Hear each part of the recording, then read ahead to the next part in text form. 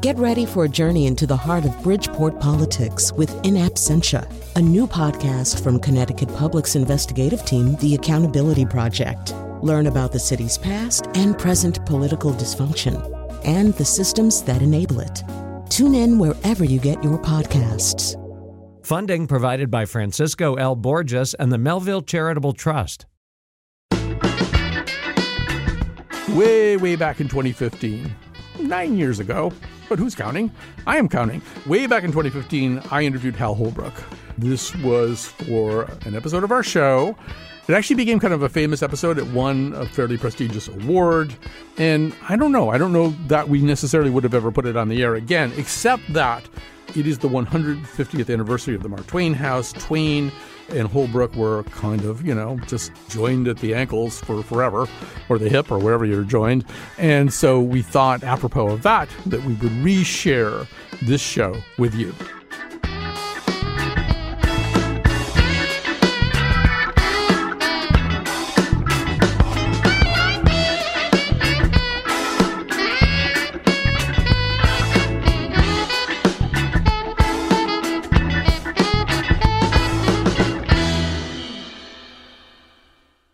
Let me explain, first of all, what this is. First of all, my name is Colin. This is a new version of our interview with the late Hal Holbrook to celebrate the 150th anniversary of the Mark Twain House in Hartford. So Samuel and Olivia Clemens and their children moved into that house at Nook Farm, which they'd had built in 1874. Do the math, as they say. Hal Holbrook died 3 years ago on January 23rd, 2021, at the age of 95. We talked to him 9 years ago. There's a lot of math here, a lot of numbers. We talked to him 9 years ago on the evening of February 3rd, 2015. He was in L.A. We set up what was then called an ISDN connection and had, I think, we could sort of feel that it was a remarkable conversation even then. He was about to turn 90. He was going to go to perform Mark Twain, his one-man show, Mark Twain Tonight, at the Bushnell in Hartford for his 90th birthday. On his 90th birthday, he had obviously performed the character in Mark Twain Tonight for 63 years. So he was Mark Twain longer than Samuel Clemens was Mark Twain. Think about that. I mean, Holbrook's career was amazing. Besides Mark Twain, he played Abraham Lincoln. He played John Adams. He played Deep Throat in All the President's Men. He played a congressman and a U.S. senator. He was in a Dirty Harry movie, a Steven Spielberg movie. He's in Wall Street and The Firm and John Carpenter's The Fog. I mean, I could just keep going, but I won't. I'll stop. He won a Tony Award, nominated for 12 Emmys, and won 5 of those Emmys. Well, that sounds exhausting when you read off all those, whatever you call them, credits. Well, I'm sure collectively it may have been exhausting. Before we get to Mark Twain, I want to talk about some of the other work. The first time I saw you, I was a high school student, and you were in a series, in fact, called The Bold Ones. I'm almost certain that that's the first time I saw Hal Holbrook. And you played a senator that some people have described as kind of a fusion of Gene McCarthy and Bobby Kennedy. Who was that character to you? Well, I resisted identifying who was in my mind all the time I did the role of people thought I had Bobby Kennedy in mind, and frankly, I did. May I suggest the junior senator take his touchy foreign areas to the appropriate committee? If there's collusion between government and private contractors, I'd very much like to hear about it in this committee. You said a point was raised. Yes, General, you stated the Keys Aircraft Corporation wanted to establish a major repair and maintenance base in Singapore to service aircraft in the Far East. Now, I want to know what aircraft? Commercial or military? The senator was a fighter, and he was not going down the predicted road, and he was fighting against the problems and corruption he saw in government. So it's so odd what we remember. So here's a memory that I have, and it might, like so many memories from the past, be wrong, but I have a memory that there was a scene in that series where you were reunited with your wife on the series after a long absence, and that you had the longest kiss, the longest marital kiss that I've ever seen on television. Does that sound familiar? Does that sound like a scene that you remember doing? My gosh, I don't know how I could have forgotten that. I don't know. Maybe we did, but That wasn't foremost in my mind. We took on the Kent State killings. Mm-hmm. We took on corruption in government. I was playing a senator from Illinois. And we took on just about everything around. And the ironic part of it was, it taught me a great deal about the Hollywood business because it was my first time out there. I was doing quite well on Broadway, playing roles, and they invited me to come out there, and I did the series, and we won 6 Emmys out of the 8 we were nominated for, and were canceled in 1 year. That's right. It was a short run, but an interesting one. And now I want to ask you about the second time that I saw you. The second time that I saw you was in a program that really was unbelievably path-blazing at its moment. It was I think, a made-for-TV movie called That Certain Summer. Tell people about That Certain Summer. Well, it was the first time that homosexuality, as we called it in those days, as gay people, were portrayed as just normal human beings. I mean, regular people who were trying to have a life. And Marty Sheen and I played the 2 gay guys. And I make a long story short, I had to try to tell my son about it, about our relationship and who I was, etc. And it was a very heart-wrenching, gut-wrenching kind of confrontation and difficulty. Were you at all nervous about playing that role? In other words, this was a time in which... No, I was not. I don't get nervous doing contentious things. I like to do stuff that will bother people. I don't like to sit back and do the same old damn thing. I like to get people uncomfortable and aroused about things because I think we take our lives way too easy. And I think that's one of the basic troubles with the country today.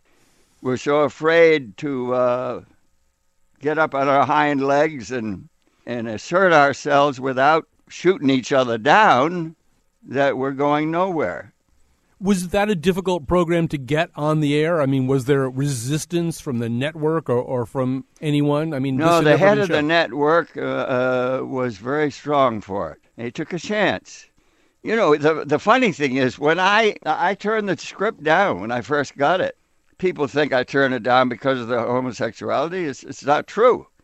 I turned it down because I didn't think there was enough going on, and nothing happened, really. I mean, nothing dramatic.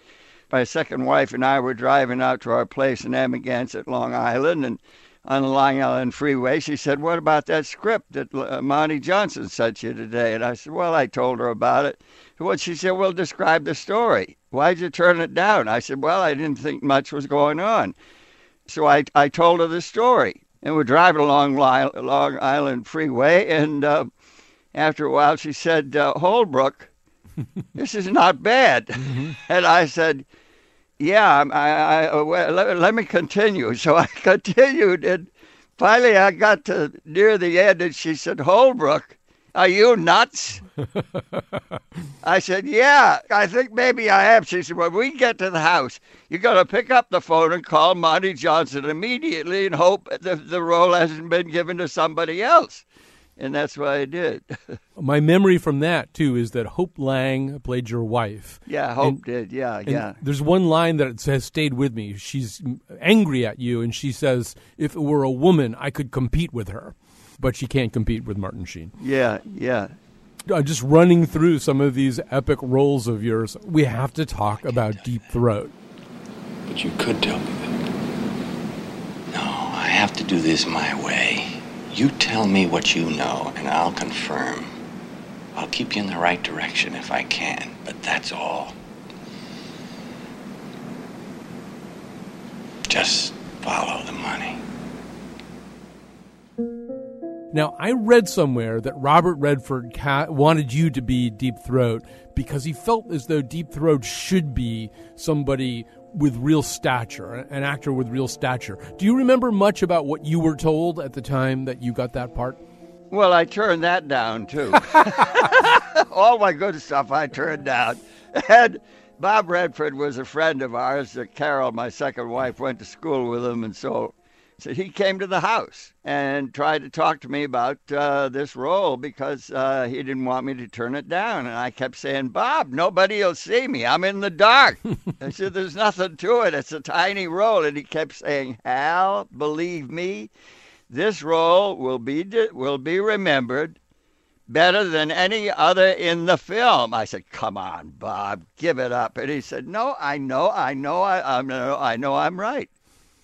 And, he was right. So I said, okay, I'll do it. And so we did it in the dark. And, down in the lowest level of the Century City parking garage, which was still being built, was full of construction dust. And I had to stand against a post. And Gordon Willis, I think, was the DP, great cameraman. And I couldn't move more than an eighth of an inch, because his camera was catching, I think it was the right edge of my eyes, the bone under my eye, it was lit. And I couldn't move. And I had to stand there for hours doing it over and over. And then Bob would go and talk to the director and then come back and do it again. Must have taken 20 shots of that thing. My conception of the role was built mostly on personal feeling about it because, as I remember, I don't think they told me too much because I didn't know who he was, or said they did not know who he was. We didn't know. And I felt it was important for Deep Throat to be somebody who was doing something beneath him. I thought it was important for him to be a dignified man who'd served maybe more than one president, several of both sides, was more of a person serving the country. And he had to make this horrible decision. And it was a terrible decision because I had done a lot of research when I played the senator, and I understood some of the machinations and the workings of Washington. And you do not betray the president if you're working for him or on his team. And so this was a terrible thing this man had to do. And he made a decision based upon his loyalty to the country rather than loyalty to the president. And I thought he should have cufflinks and be well-dressed and feel that he was totally out of his environment in this dirty garage, doing a dirty thing. And that was the underlying emotion that I tried to get across. Now, you would have been within your rights to ask Woodward and Bernstein to tell you who Deep Throat was. And at that time, of course, it was a big mystery. Did you consider that? No, they said they did not know, or if, you just didn't ask. It was really a big secret everywhere. And whoever knew it, I don't know who knew it, but everybody said they didn't know who it was. It didn't matter. The point is, everybody wanted to know when it came out that what's his name was Deep Throat. Everybody, oh, gee whiz, what did you think of that? It made me angry because I was doing a CBS interview. They caught me in a hallway somewhere. I got mad at the interviewer. I said, look, the point here is not who Deep Throat was. Don't you get it? The point is what he did. The point is what he did for our country. That is what you're supposed to get out of this, not who did it. This is not Disneyland. This is America having a tough time. And I think also not knowing who he was gave you a certain amount of freedom to do the work of imagination that you're describing, the notion. I mean, I think you came pretty close, too. I think Mark Felt probably was the kind of guy who thought this was beneath him, that he was forced to do it, but he kind of held his nose in that process. Well, I think anybody would. Colin, I mean, let's face it. If you were the guy, what would you be thinking on? Yeah, it's hard to imagine, but then that's your job as an actor. That's what you have to ask yourself, right? Yeah, I mean, that was, to me, what was important. What was important? When I do a role, I take it very seriously. I don't just take it as an actor doing a part, look at me. I try to figure out what the role is about. And if it has some, well, I hate the word message, but if it has something to give to the people who are watching, something more than just, oh, look at that, he's portraying, whatever. If it has something, a message of some kind that's important to us as people, human beings, that's what I want to get to if I can.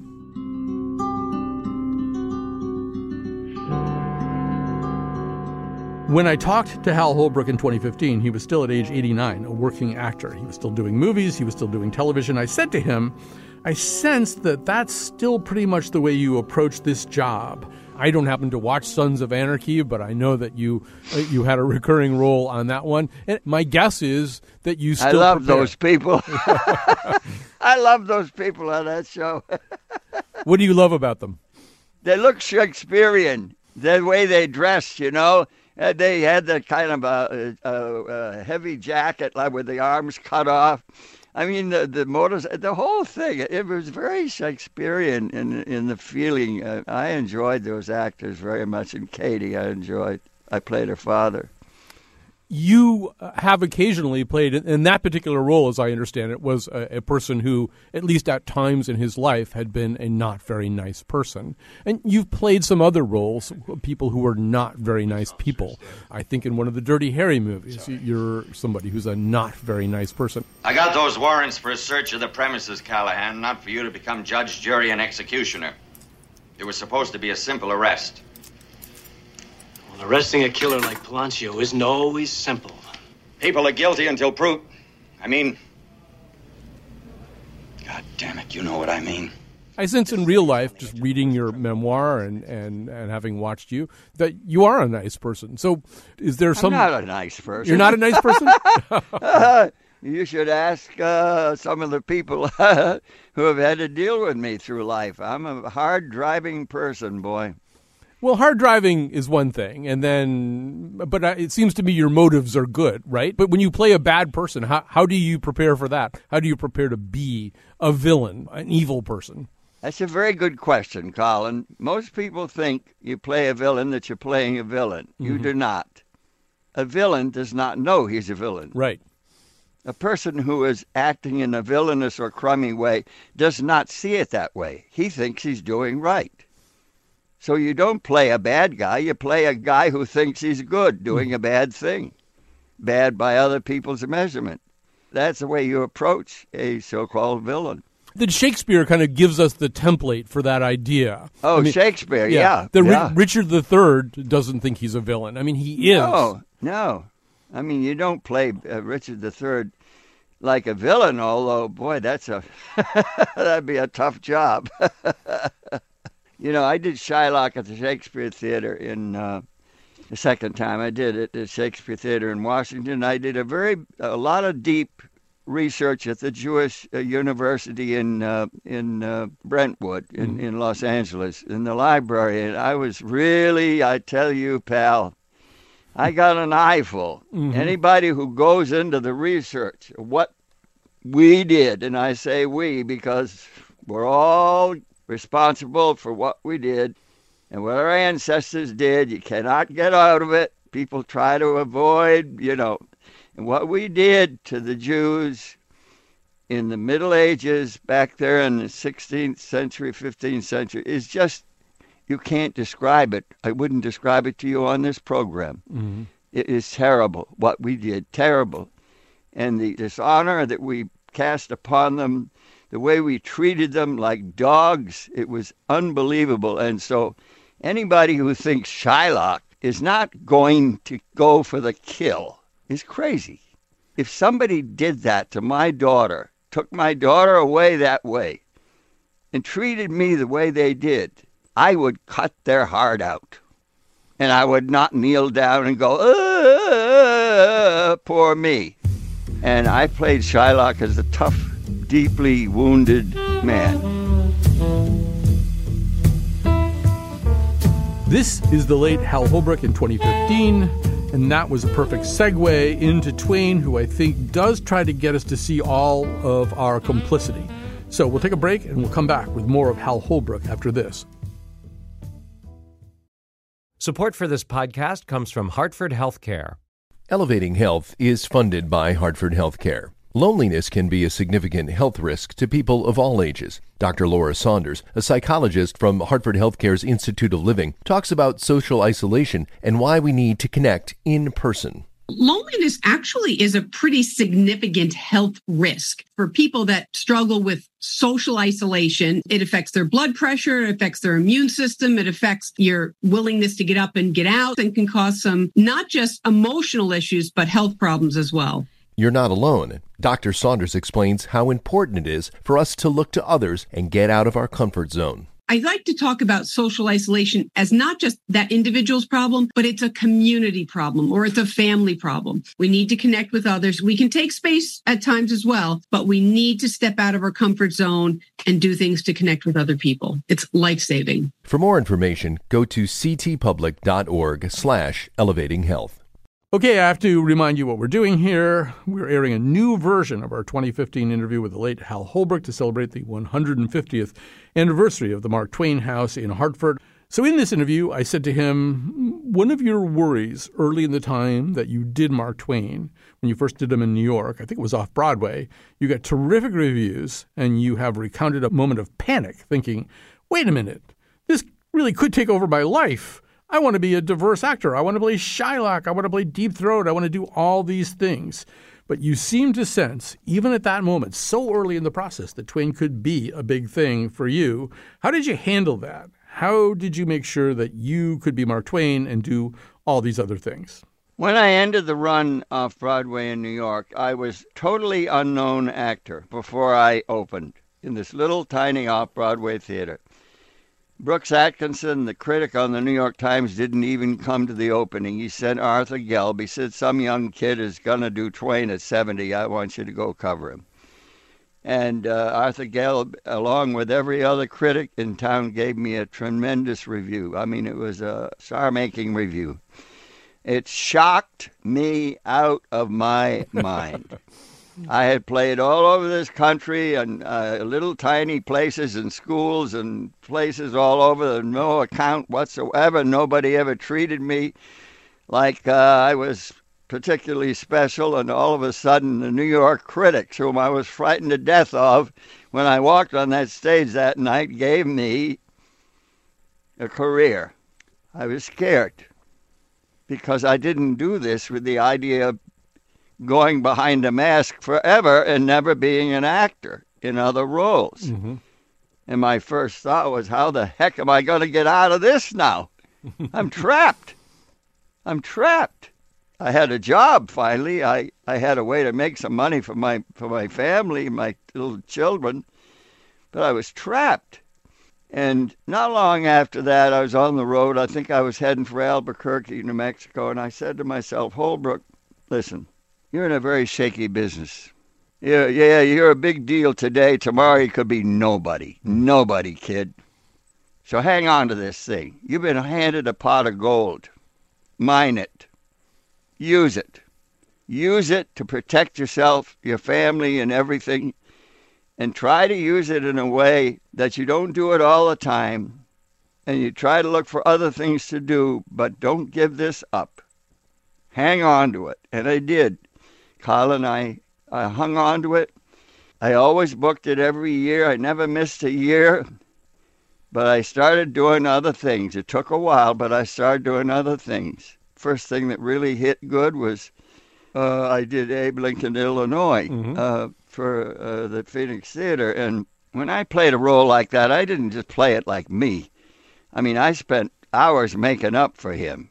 You know, I looked exactly like Abraham Lincoln. And Harold Clurman, who was a critic on The Nation, maybe one of the finest critics and one of the best theater men in New York, ended a paragraph in which he described my performance with the words which meant the world to me, Colin.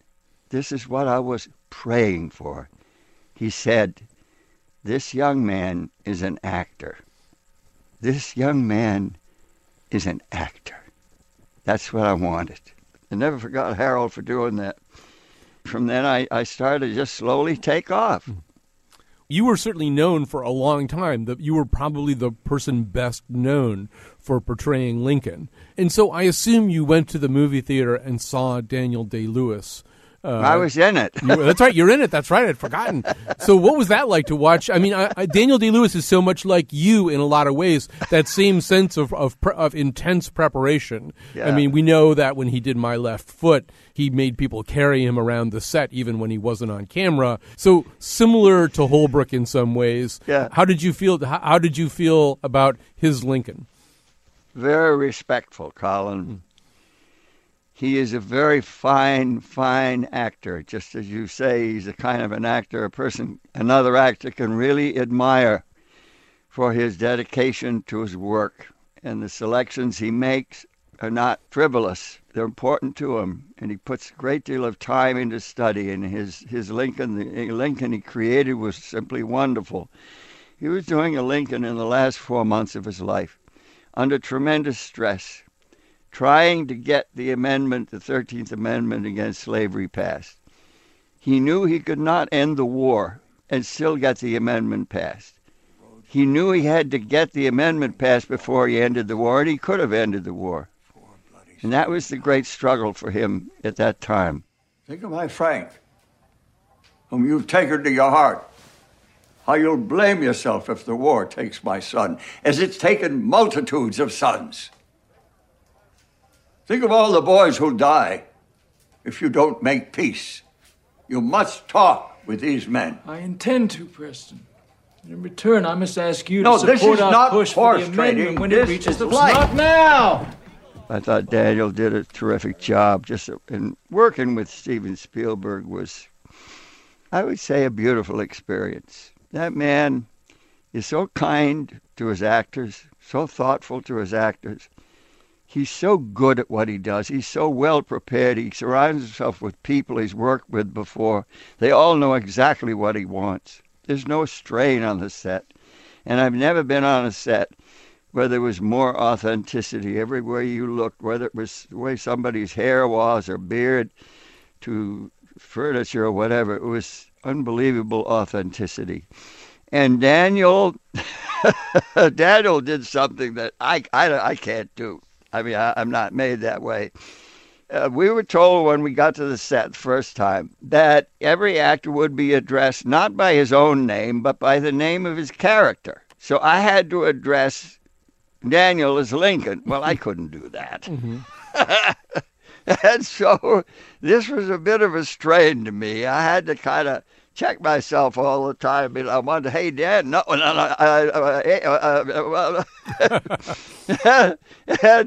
And so I had sat next to him, I think, it was the Academy Awards. He and his wife was the daughter of Arthur Miller, whom I worked with many times. And so when I finished my job, Steven said, Daniel's waiting in this waiting room. He would go off by himself constantly. You know, he didn't talk to other actors. And he was in this room. He'd like to say goodbye to you. So I went in. And I went up and gave him a hug, and he gave me a hug and all. And I didn't call him Daniel, but on the way out, I turned and I said, "Oh, by the way, give your wife my regards." And I thought, "Oh my gosh, I should not have said that." We sort of skipped over a couple of things in telling your story, and I want to come back to at least one of them. You know, you talked about some of the big breaks for you early in your career. And one of the big breaks that we didn't talk about, it's something that everybody in your business at that moment in time hopes to get. Actually, I can make it come back to you a little bit just by playing the introduction you got that night. Here it is. There's a youngster downtown. I saw him downtown, club down there. He did an amazing impression of Mark Twain. He's a Mark Twain scholar, actually. His name is Hal Holbrook, and here he is as Mark Twain. Now, in order to get that chance, you had to go to Sullivan's apartment, right? Did you have to go there and tell that story?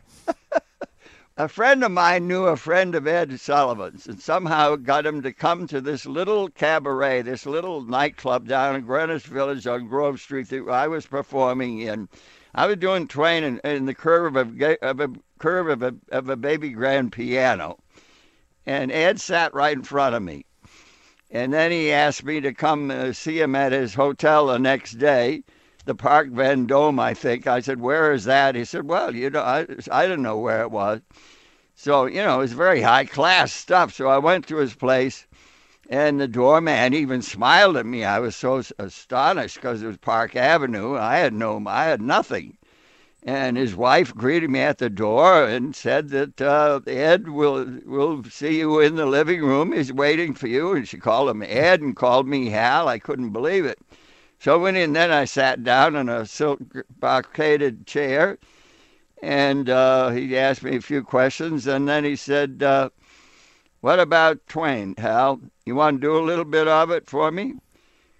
So I did a little bit for him, and he said, can you cut that down to 6 minutes? And I thought to myself, oh, my gosh, cut it down to 6 minutes, it'll ruin it. And then I thought to myself, Holbrook, are you nuts? Never mind, just say yes. So I said, yeah, I think I could do that, Ed. How much do you want, Hal? No, he said, who's your agent? Who is your agent, Hal? I said, I don't have an agent, Mr. Sullivan. He said, you don't have an agent? I said, no, sir. Well, how much do you want? Now, Colin, until that moment, I had never thought of being paid. It never occurred to me about being paid. That wasn't what was in my mind. So now I'm thinking, well, wait a minute. Let's see, the Beatles, the guy from Memphis swings his hips. They get $1,000. Oh, that's too much, $1,000. No, Holbrook, that's too much. Well, maybe no, don't go too low, Holbrook. Don't. So I'm thinking all these things that Sullivan's looking at me. Finally, I said, would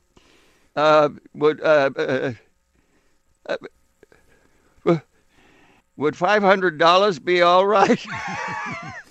And he said, you got a deal, Hal. And then I thought, oh, I should have made it higher. I could have gotten you $750. But I would have taken 15%, so it would have worked out the same. And the irony there is that for almost anybody to be on Ed Sullivan at that point in American history, the next day you would have been mobbed on the street anywhere you went, except nobody knew what you looked like, right? Nobody knew what I looked like. I was, just for the people who are listening, I was doing at that time a makeup that took over 3 hours. It got to be 4 hours later. I mean, I was doing intricate makeup, and nobody could tell who I was. They thought I was an old man. I was only 34 years old.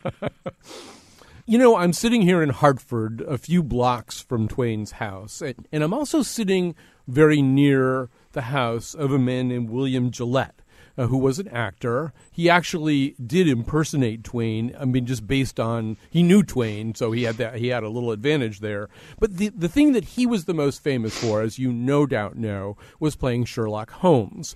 Similar to you, he played Sherlock Holmes all over the world. And the things that he came to emphasize about Sherlock Holmes became what people knew about Sherlock Holmes, things that Conan Doyle never put in the stories. Our idea of Sherlock Holmes is shaped as much, if not more, by Gillette than by Conan Doyle. And I wonder if you sometimes think about that vis-a-vis you and Twain, that the things that you've chosen to emphasize about Mark Twain are now our idea of Mark Twain, that not only have you shaped him on stage, but our idea of who Mark Twain is really Hal Holbrook playing Mark Twain. It'll probably come as somewhat of a shock to people, because I know I'm supposed to think differently. I don't have that sense of ownership with Mark Twain. To me, he is an American original, and he does not belong to me. He belongs to everybody. I only have a little share of him, and that is the absolute truth. As for Gillette, Mark Twain, I believe, gave William Gillette the money to enable him to go to New York and be an actor, something like that. There was some story like that circulating. I saw William Gillette on his last tour, but I saw him when I was a student at Suffield Academy. They brought us to see William Gillette. I was 7 years old when they sent me to Suffield, so I was there in 32, 33, 34, 35.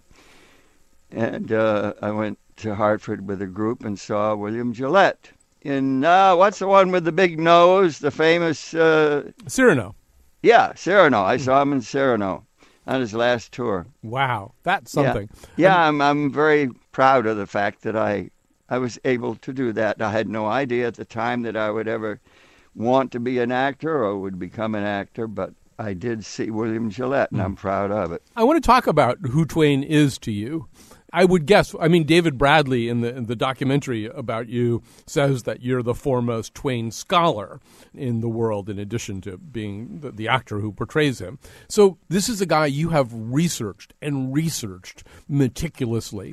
Do you feel as though you know him? Do you know the real man? Or do you know the persona that he chose to share with everybody?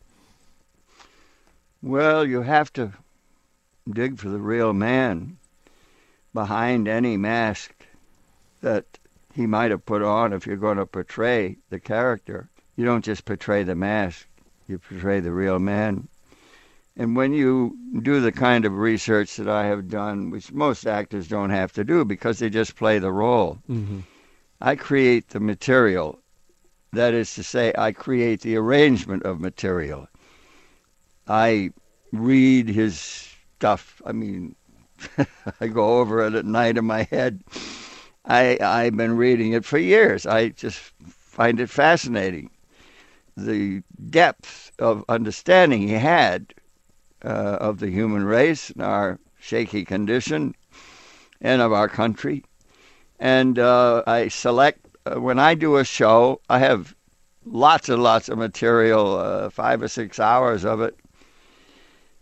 I mean, in the last year, I put on over an hour of new material on the show. Never been on before. Put on the I'm doing that the feud number between the Grangerfords and the Shepherdsons in Huckleberry Finn. It's a very powerful number about gun violence, really. People using guns and killing each other.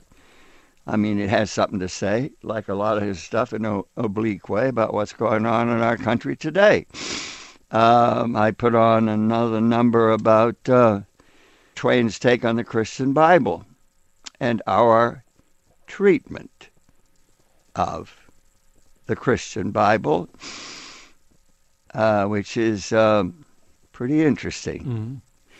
And I love digging into Twain's material, and I never update it. From the very beginning, when I first started putting this show together in a little vestibule at a $79 a month apartment in New York, in a dark little hallway at a desk, never knowing if this stuff would ever, fly. Good grief, some guy wrote all this. I'm supposed to get up and say it. I'm frightened to get in front of an audience by myself. But I made a decision then, and I've never changed it. I never update his material. I never do anything to violate the impression that I am Mark Twain on the stage. That's why I do a 4-hour makeup, or did. I don't need 4 hours anymore. That's why I take so much time with it, so much meticulous care with it. That's why I'm so careful with the material, to try to be legitimate and honest and not rewrite it for my own purposes. And I just do so much looking and reading that it's easy to find stuff that sounds like he was talking about what's happening today in the papers, because we haven't changed a bit. Now, you find that ridiculous. You'll say, oh, this guy doesn't know what he's talking about. Yes, I do know what I'm talking about. You don't know what you're talking about or thinking if you don't know that. We have not changed a bit in the last 100 years, either in our political shenanigans or in our religious shenanigans. And Mark Twain put his finger right on it.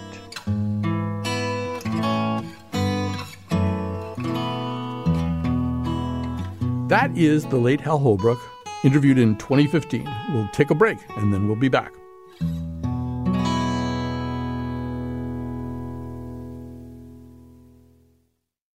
So this interview was originally produced by Betsy Kaplan, the famous Betsy Kaplan of Betsy Kaplan fame.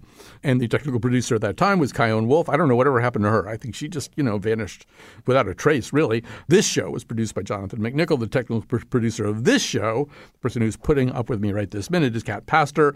And then I want to just quickly remind you, this is a new version of our 2015 interview with the late Hal Holbrook. To celebrate the 150th anniversary of the Mark Twain House in Hartford, we recorded this interview on February 3rd, 2015, 9 years ago. Barack Obama was the president. You're also going to hear Obama come up in this segment. One thing we haven't heard yet in this hour is the sound of Hal Holbrook doing Mark Twain tonight. I started this segment by playing just a little bit of that. Man is a marvel, he is. He's invented himself a heaven and emptied into it all the nations of the earth, all in one common jumble, and all of them on an equality absolute. They have to be brothers. They have to mix together and pray together and harp and Hosanna together, whites, Negroes, Jews, everybody. There are no distinctions. Yet down here on earth, all the nations hate each other and fight each other, and every one of them persecutes the Jew. And yet every pious person adores that heaven and wants to get into it. He really does. Now, isn't that marvelous? And when he's in a holy rapture, he thinks that if he could only get up there, he would take that whole populace to his heart and hug and hug and hug. I wonder if God invented man because he was disappointed in the monkey. I have so many questions I want to ask you about this. The first one, I guess, is that, some of the material that you do is Twain's written material, not necessarily material that he would have performed or lectured on. And I sometimes wonder if some of the things that you're saying as Twain are things that he might not have been comfortable confronting an audience with. Or was he just utterly fearless? Would he say anything in any environment? Well, I think you have a good point there, but it's a different world we're living in today. We can say a lot of different things we couldn't, we were constrained to say then. For example, Mark Twain loved his wife, Olivia, really loved her. She was a very solid Christian lady. Mark Twain was a person who questioned things. He probably was born with a question mark in his head. That's what made him who he is. So they had some differences of opinion, to put it simply. There were things that in those days, so you have to use your head about this. You don't excuse stuff. You don't avoid stuff. You find a way to say it, nevertheless. But there were things in those days that he would not have come out with. There are things that I can come out with today, such as what you just played. But he wrote about them. He wrote about them. I mean, for example, you would be shocked, I'm sure, and most people listening will be shocked to hear that in The Gilded Age, the book he wrote in 1872, published 1872, he talked about lobbyists in Washington. And he called the lobbyists our invisible government in Washington. And therein lies a very big story, because they are not elected. They're working for corporations. They're making six-figure salaries.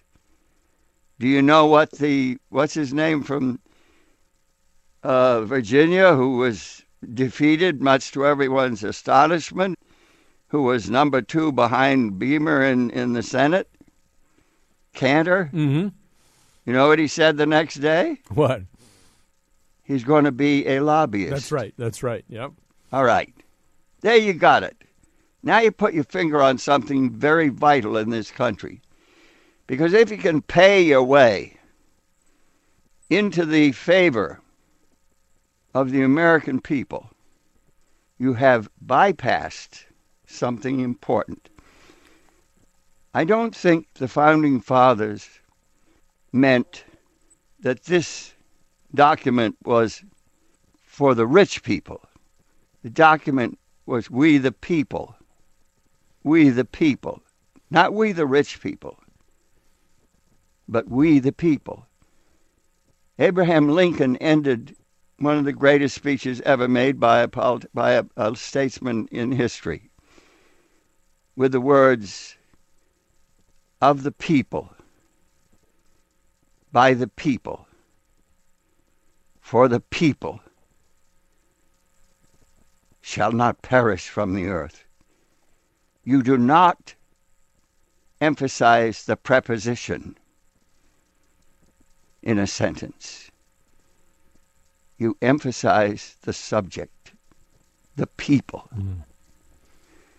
Now, if that doesn't give us a message that's clear and untrammeled about what our founding fathers, what our great statesmen tried to tell us about this country and why it was formed for us, we're not going to get anything. We're not going to learn anything. Just going to go down the same road. If you want to really get an education, read The Bully Pulpit about Teddy Roosevelt and William Howard Taft. It was a great revelation to me. Teddy Roosevelt was a reformer. He was a dyed-in-wood world Republican, came from a Republican family. So was William Howard Taft. Very strong Republicans, and they were, especially Roosevelt, rebels who fought against the trusts, the takeover of our country by Standard Oil, the railway interests, J.P. Morgan, everybody. They fought that. They were heroes. They would not be heroes today to a certain segment of the United States. And something has gone wrong. And the problem is, I worry about it all the time because I don't try to speak to the choir when I do Mark Twain and select material. I don't speak to the choir like some of these people on HBO or whatever. I want to speak to the people. I've been traveling this country, little tiny towns, Laredo, Fargo, North Dakota. I don't go to the big cities. I go to the people. And I know they don't all think the same. And you can't talk to them like you were from New York or Hollywood.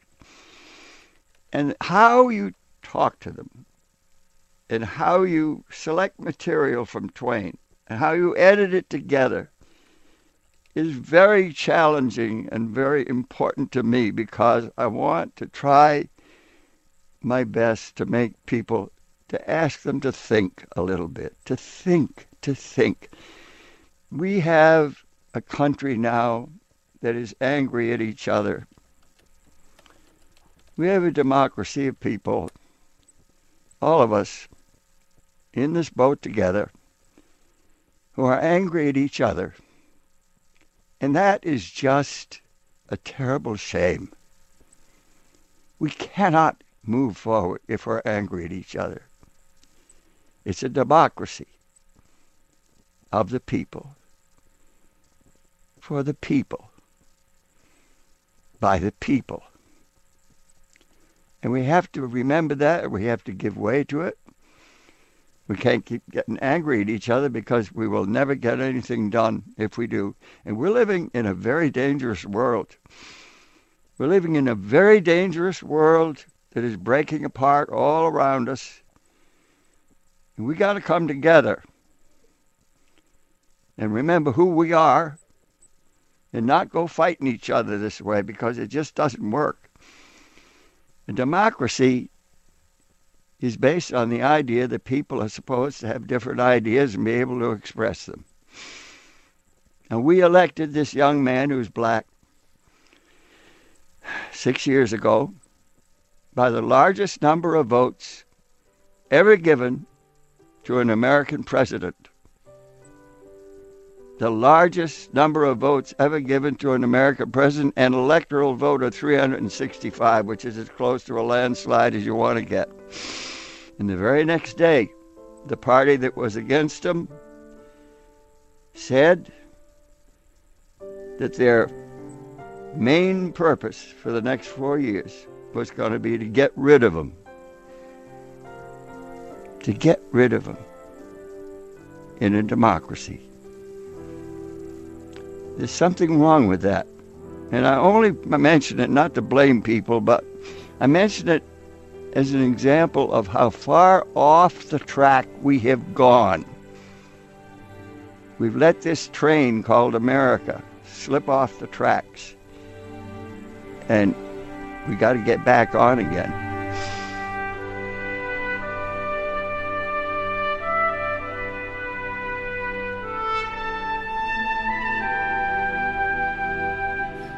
That was Hal Holbrook in early 2015 when he was 89 years old. He died in 2021 at age 95. He remains one of the really interesting memories I have of an interview, of that goal you have in an interview where you really do, I think, forge a connection under somewhat unlikely circumstances. So that's why we wanted to share it with you, and thanks for listening.